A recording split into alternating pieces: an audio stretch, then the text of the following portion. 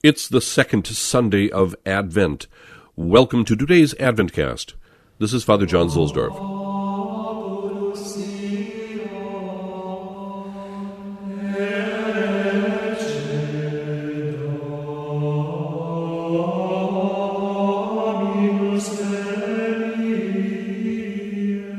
The Roman station today is at Santa Croce in Gerusalemme, the Basilica of the Holy Cross in Jerusalem. It's also called the Sessorian Basilica. The main part of the basilica rests where the Sessorian palace was, built by the emperors Commodus and Septimius Severus in the late 2nd century. In the 4th century, Constantine gave the place to his mother, Helena. After her journey to the Holy Land and return to Rome with the relics of the Passion and Death of the Lord, she placed those precious treasures here in a chapel behind the apse of the basilica, which still has traces of the mosaics from the time of Valentinian in the 5th century. The relic chapel was constructed in 1930 according to the old layout of the ancient chapel. You find here a glass case with a fragment of the cross, one of the nails, thorns from the crown of thorns, fragments of the column of the flagellation, and the titulus or sign placed over Christ's head on the cross, which reads, Jesus of Nazareth, King of the Jews, in Hebrew, Greek, and Latin.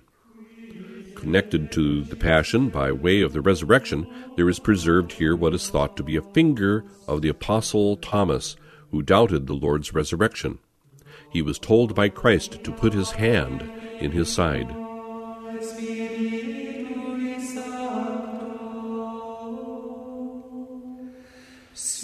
From Memento Mori, A Companion on the Last Things, by Sister Teresa Aletheia Noble.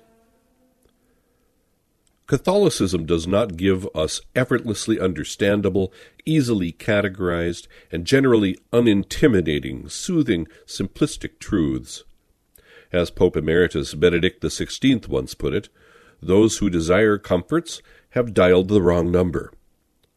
At times, this difficult reality can tempt us to reject the dogmas and doctrines that make us uncomfortable and settle for a simplistic relationship with our faith.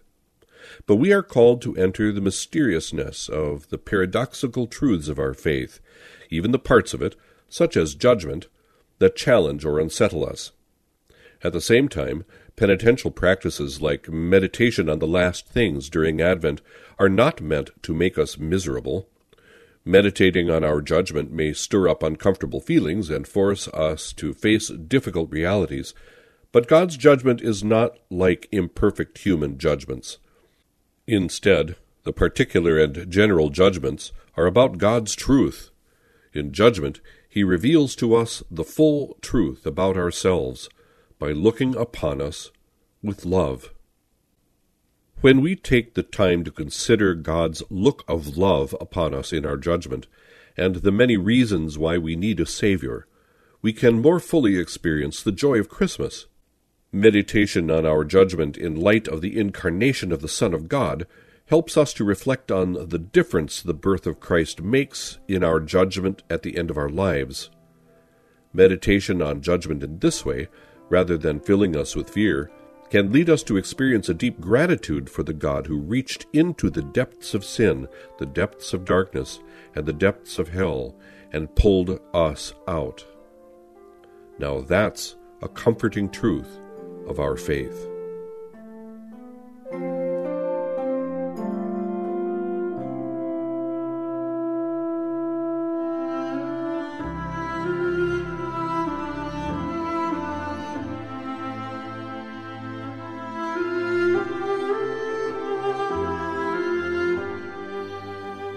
The Collect for Holy Mass in the Vetus Ordo.